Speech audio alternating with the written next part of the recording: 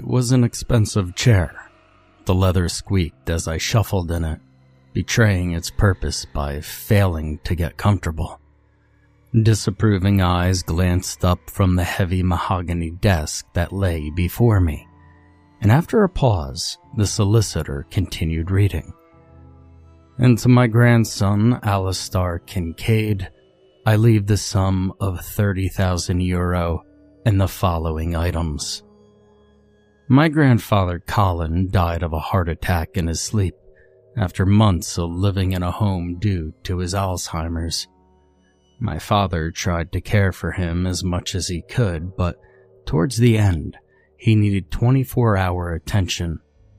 Dad was still years away from retirement and wasn't able to give that kind of attention. And his violin. My ears prickled, and I looked up at the solicitor, then to my father. Violin? My father, Michael, took the words out of my mouth.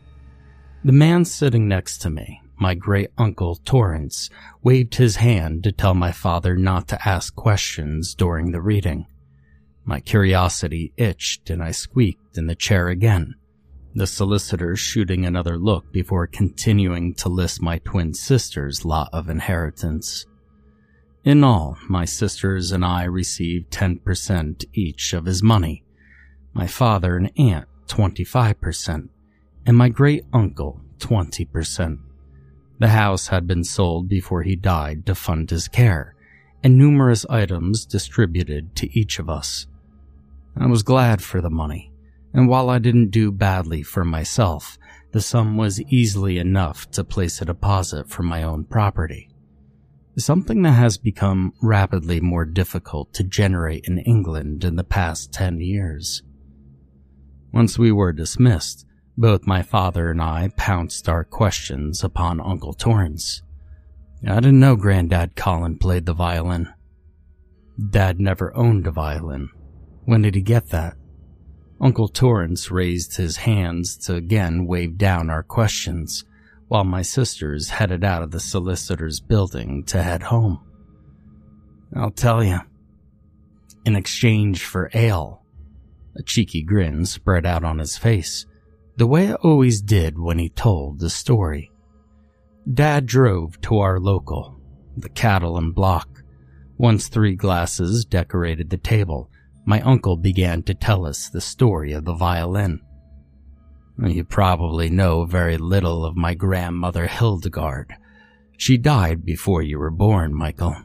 And I don't know much about Grandma Hildy before she married my grandfather Baltar. Only the stories she used to tell before bed. She was German originally, and grew up in the streets of York. She had only one possession apart from the rags on her back, and that was a violin. Now Grandpap Bal heard her playing on the street and fell in love with her instantly. He saw through the dirty blonde hair stuck to her shoulders, the scars and mud around her knees, and saw the beauty she wove over those strings. He got down on one knee, right then and there, and told her she must marry him. He told her he could not live another day without that song in his heart. She said yes, and they were married. He paused to take another long sip of ale. It was like a fairy tale, and it was surprising to hear such a story about my own family. So it was Hildegard's? Uncle Torrance nodded and put the glass back down. Yes. Now, my brother and I were raised by our grandparents. My brother was 5 when our mother died during childbirth to me. My father, he was called Logan Kincaid, turned up on Grandpap and Grandma's doorstep and begged his parents to look after us for a while. He was stricken with grief and needed some time to pull himself together and figure out how to be a father without my mother. They accepted, and he never returned, and we never knew what happened to my father. A couple of years before your dad had you, Grandpap Bal passed away, and soon after, Grandma Hildy passed. You know what they say about a lovebird losing their mate. And that was when Colin inherited her violin. He always kept it locked up in the attic, and I don't suppose he ever knew what to do with it. He probably sent it to you because you like music so much, Alistair. Wow, it sounds like it's quite the family heirloom, Dad said. Look after it. Yeah, I will. We finished up our drinks and took Uncle Torrance home. As he was getting out of the car, he said, all the years we lived with Grandma Hildy, I never heard her play it. She polished it, she cared for it, but she never played. If I asked, her answer was always, not today, dear. And she never attempted to teach one of us either. He shrugged and gave his goodbyes. It wasn't until a few weeks later when Granddad Colin's possessions were sorted through and delivered to the appropriate relatives. My father dropped my share of boxes off at my house and quickly moved on to deliver the others to my sisters. The contents of the box were added to my collection of items I had accumulated over the years. I never really took an interest in classical music or the techniques used in playing and composing. My main interest was in jazz and blues, some rock and roll. I liked soulful music, things that came from the heart, and it fascinated me how pain could create such beautiful things. The gramophone stood proudly with its collection of records, and the violin case lay before me. I had no intention to learn to play it, but I couldn't stop myself taking it out of the box and to give it a spin. The case was a big, heavy wooden box, shaped like a violin, but it seemed a lot bigger than necessary. I unclipped the case, and inside was a vast amount of silk cloth, a stunning crimson that caught the light as I placed it on the floor. Underneath, the object of my curiosity. It was worn, some of the varnish chipped in places, but even I could tell the craftsmanship was expert. The wood was a deep color, and on the back there was branding. It seemed to be a sigil depicting a swan bleeding from the neck. I didn't recognize it, but I know very little about bowed instruments or sigils. Holding it in my hands, it was a lot heavier than I expected. Hildegard must have been quite a strong lady. I pulled it up into position on my shoulder and stroked the bow across the strings. I flinched from the screech. I tried again, a little gentler, only to be thanked with another banshee wail. Defeated, the violin went back into the case. Clearly, it took a master's hand to use it. As I was putting the silk back around it, a small envelope dropped to the floor. Written on the front in black ink, Alistair, in my grandfather's handwriting. I pulled the note out of the envelope, and this is what it read. Burn the violin with salt. And why would he ask me to do that?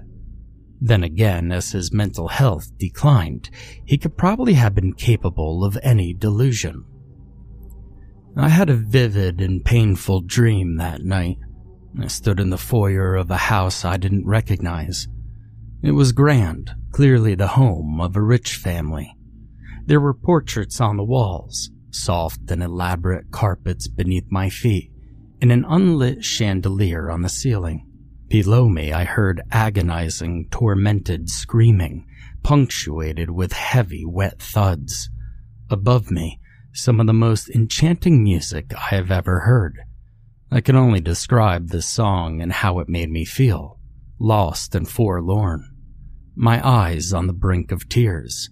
Though the tone of the notes seemed almost harsh, I longed to find them in the halls of this house. I wanted their comfort and embrace. I moved automatically to the stairs beside me, unable to pull myself away from the siren song. The screams fading into the distance, the chords floating throughout the house, teasing me, beckoning me to their creator as I reached a door at the end of the hallway. The gold-painted detail led the handle. Its cool touch swept across my hand. It turned, the latch clicking open, and then I awoke. The headache sat behind my eyes, clinging to the groggy realms of sleep and the lost call of the dream I'd left behind. It felt as if all the space around my eyes was packed with cotton wool, and a dull throb pushed into my eyeballs. I took a deep breath and shook my head to find some sense in the morning. It's not like I've never dreamt before, but rarely did something stick with me in such a haunting way. I felt the song in my bones, the ache to hear the rest of it, like a story with the ending ripped away. I dreamt the same thing for a week afterwards. It began the same way. However, each night I would get closer and closer to the source, and each morning I would wake up in more and more pain. The migraines got so severe, I spent a lot of time before work vomiting in the bathroom, until my head eventually stopped spinning. Painkillers? They did very little, and I was drinking extra water to make sure it wasn't dehydration, but nothing satisfied it. The night before last, I stood right behind her. As I was lured up the stairs, the song changed as I approached the violinist. Playful, like it was teasing me, begging me into a game. She turned her head to the side, just a little, and said, "Not today, dear." I suddenly awoke and my legs retracted into my chest for the pain, and I pushed the heels of my hands into my eyes. A small amount of relief from the pressure, but not enough. It took me several minutes to realize I could still hear the music coming from my collection room down the corridor. My hand was on the door handle when I became aware of the dripping sound. At my feet, dark spots decorated the carpet, and on my bed, the same darkness streaked the sheets. My hand rose to my face to realize it was wet. Angry, confused, and scared, I jerked the door open and stormed into the room where the violin lay on one of the display cabinets. The song was a cacophony of agony through my mind, yet it was beautiful. I held it in my hands, unsure of what to do. My mind came back to my granddad's note. Burn the violin. With salt. I shook it off.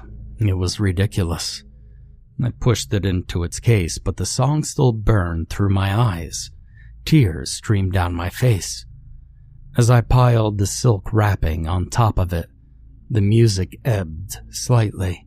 I wrapped the silk around again, properly covering each inch of the instrument, and with each binding, the pain faded with the tune. As I clipped the case together, the violin was all but silenced. I woke up on the floor next to the case with the taste of copper in my mouth. I must have fallen asleep in there after silencing the instrument. I decided then and there that I was done. I was going to sell it. Whatever madness overcame me, I'd give it to someone else. I knew a place in town, and after cleaning the blood from myself, I drove straight there. I could still hear the humming from the case as I pulled it from the boot of my car. I took a few ibuprofen in preparation.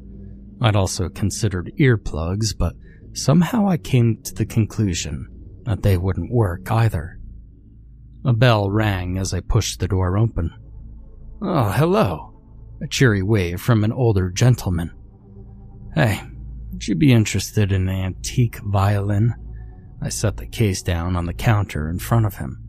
"Oh, certainly." His fingers rippled above the case before he nimbly flicked open the latches.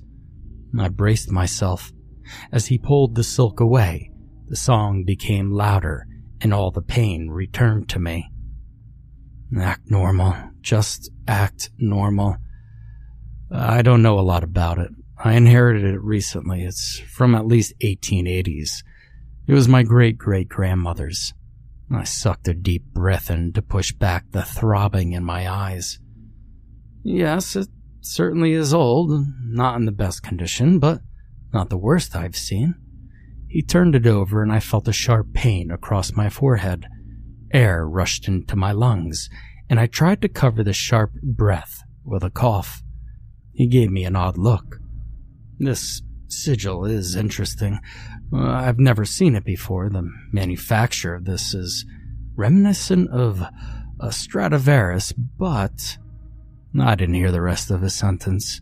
Blood pouring through my brain, pulsating through my eyes and my ears. I concentrated as hard as I could on staying conscious. He said some number. I accepted. He said he would get me a check, and as soon as his hands left the violin, I wrapped it in the silk. I clipped the case back up and let out a sigh of relief as the pain left me. The man was stood staring at me. I'm sorry, I just wanted to protect it. I blurted out. It's all right. He edged to the other end of the counter, taking glances back to me, and wrote the check out. Now, before I give you this, I need some contact information. It's just a precaution. I didn't ask why. I didn't care. I pulled out a business card and gave it to him. He carefully inspected the card and offered the check once he was satisfied. I hastily took it. Thank you. Thank you. I left immediately, knowing I must have seemed rude or, more likely, mad. I remember the jingle of the bell and a goodbye before I drove back home to get a night's rest. It didn't last long, though. 2 nights after I sold it, I woke again to a migraine and the sound of a violin. I screamed in frustration. The melody was coming from outside, from the rear of our house. I headed downstairs to the back door. Already the pain spread across my forehead and down my face. I pushed the door open and stared out into the woods that backed onto my house. It was out there, and it was calling me. Stuffing my feet into work boots, I went to find it, and I was going to bind it up and deal with it in the morning. The pressure in the back of my eyes grew as I stalked down my garden. At the gate, I scanned the woods behind the house. I couldn't see anything out there, but I could feel it in the pain magnifying through my head. 2 nails jabbed into my eyes and were slowly being pulled up through my skull. All I wanted was relief as the nails broke my eye sockets and began pulling at my scalp. After walking out into the woods, it's hard to remember everything so clearly. I remember how much it hurt, and how it kept getting worse the further I walked, to the point where I didn't know if I was following the music or the pain. I think I almost passed out at one point. You see, I saw bright flashes in the front of my eyes, and my vision started fading into black spots. I could have sworn as those black spots started appearing over my eyes, I saw the shadow of a woman in front of me. My vision came back to me when I saw the blood on my arms and staining my pajama bottoms. There must have been brambles scratching me as I pulled myself through the woods towards the song. But I couldn't feel any pain out there, only the persistent and all-consuming ache spreading across my head. I could feel the center of my forehead intensify as if a vice were applied to each side of my temples, forcing the bone into itself. Ahead of me, the trees broke out into a bank and some murky, inky water. It was a neglected river. No, an abandoned canal route, full of rotting plant matter and debris. The pain had finished its work on my head and indulged in exploring my chest. It felt as if my rib cage were being slowly pulled from the rest of my body. The pounding in my chest became a crushing hand around my heart. My legs gave out from under me, and I fell, whimpering on the ground. I'm not proud to say this, but I cried. Hell, I sobbed into the dusty mud around me, the smell of the water nauseating, and being unable to distinguish between the flies around me and the black spots, I was hallucinating. Eventually, my head slumped to the side, and there lay the dark wood case. The tears stopped for just long enough for me to try and pull myself up. Pain shot through my ribs as I hauled myself to it. The pain ebbed as I wrapped my fingers around the handle of the case and I held it to my chest. And while the song still sawed through my skull, the pain waned just enough for me to make it to my feet along the trek back. Perhaps the violin provided me mercy for finding it, or perhaps it was just the relief of finally having an option to end this. I saw the black gate ahead of me, and as I approached it, the shadows crept over my eyes and stole vision from me. My boot caught on something and I flew forwards, hands finding the gate in front of me before I crashed into the ground. The impact throwing all the air from my lungs and sprayed blood over my hands. I lay there, over the gate, winded, stunned, and a dull throb throughout my whole body until a light from the kitchen pierced the darkness before me. The pain was excruciating. My face was wet with tears and blood as I came through my back fence, and as I was about to open the back door, I heard a voice. "Are you all right?" My neighbor. I'd forgotten he worked early shifts and would be up in the small hours of the morning. When I first moved in, he came over to ask me to keep the noise down in the afternoons while he slept. "You don't look so good." He stubbed his cigarette out against the wall, slipped it back into his pocket, and came over the fence. "Did you hear that earlier?" "Hear what?" My heart sank a little as I knew the answer to my next question. "You know, the noise. It was coming from over there." I struggled to form sentences. I gestured out to the woods with the violin case. He shook his head slowly, his gaze following my arm before looking back to me. "You want me to call someone?" No, I'll just get some sleep." I pulled the muscles in my face into what was meant to be a reassuring smile. My head throbbed and I gave up on the effort. "Thanks." He watched me head inside into the house before pulling a cigarette back out.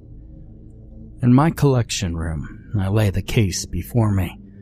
I could still hear the music slicing through my brain. Silk. I need more silk. I tore every bedsheet from the airing cupboard and threw everything that felt like silk on top of the case. Every shirt, every pair of boxers, handkerchief that shimmered and danced through my hand, they all went into that case.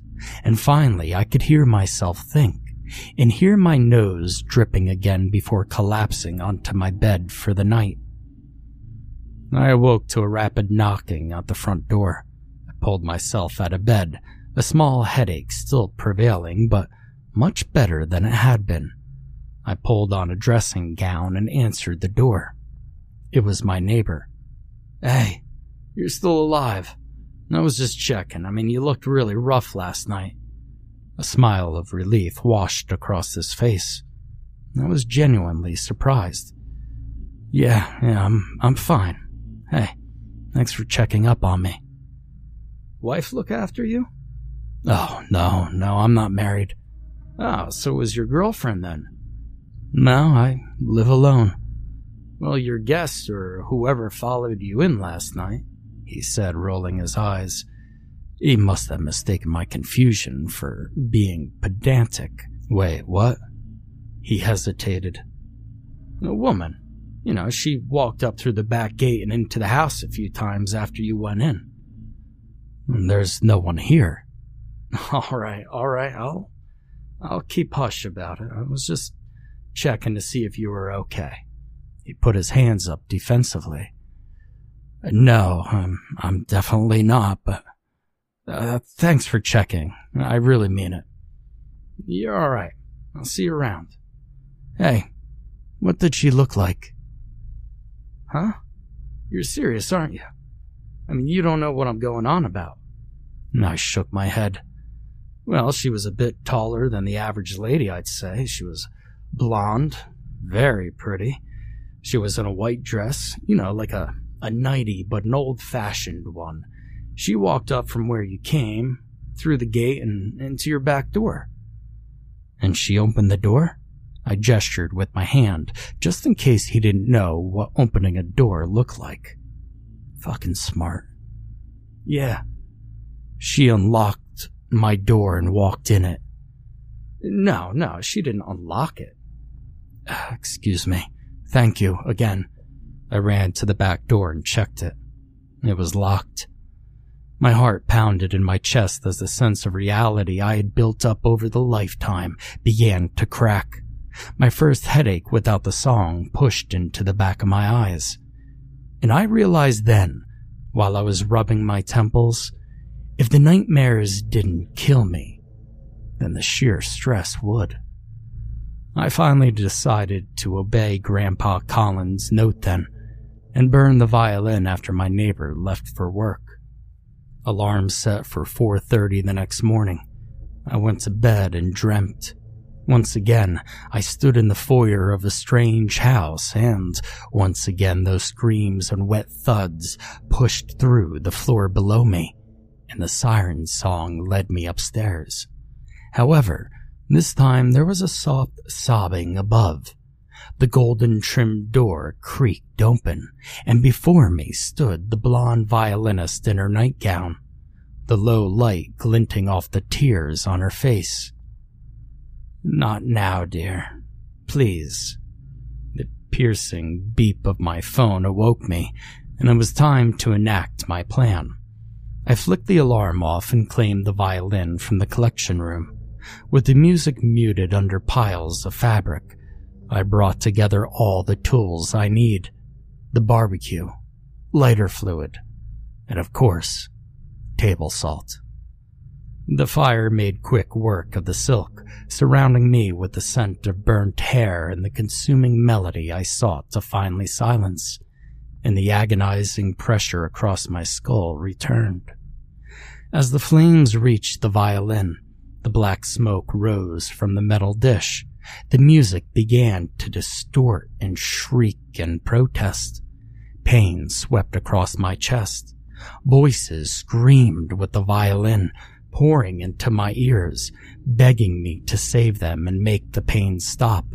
Smoke billowed out around me and stung my eyes and throat, making me cough, and I fell to my knees as the crushing black cloud forced me to the ground.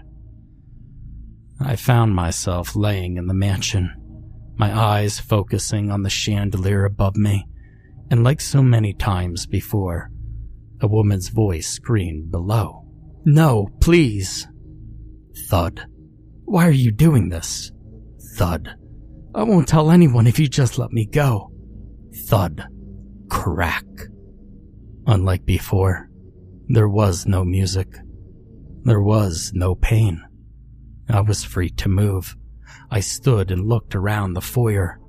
Another thud. The paintings in the hall were of familiar faces. The names Kincaid printed beneath on a brass plate. The sounds of more thuds. There were several doors around me, but I knew which one to take. I took the basement stairs. A thud and a crack. A small lantern barely lit the room. Workbenches framed the walls, covered in many tools.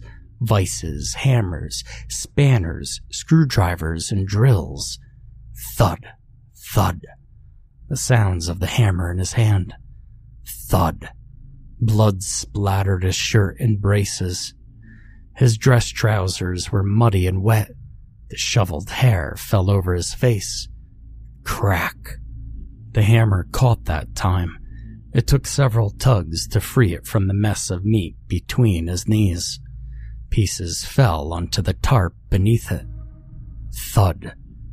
The face of a woman stared up at me.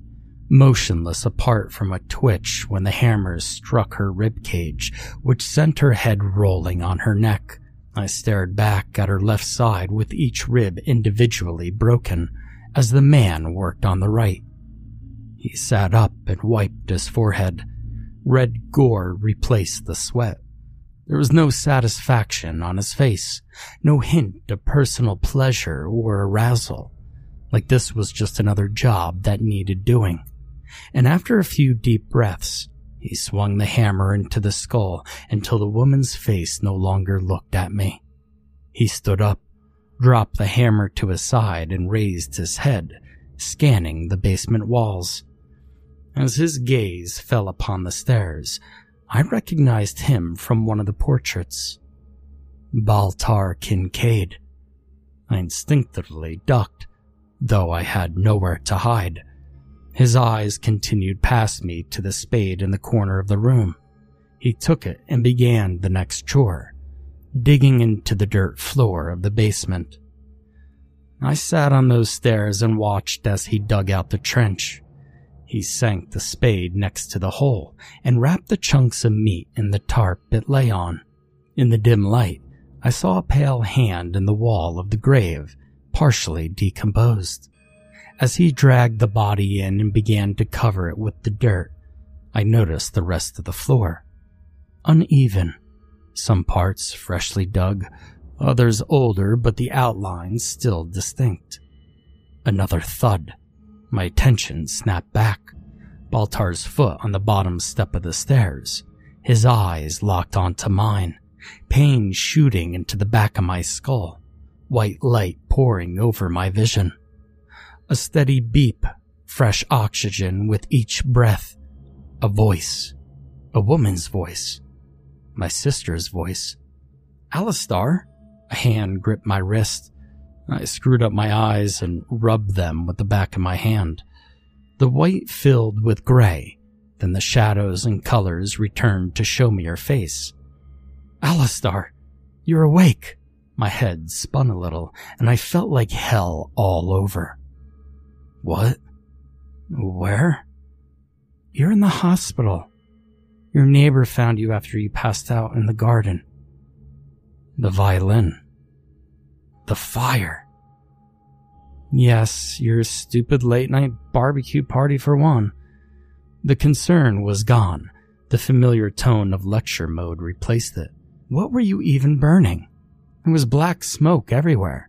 The fire brigade couldn't even find what you set fire to, just accelerant and salt.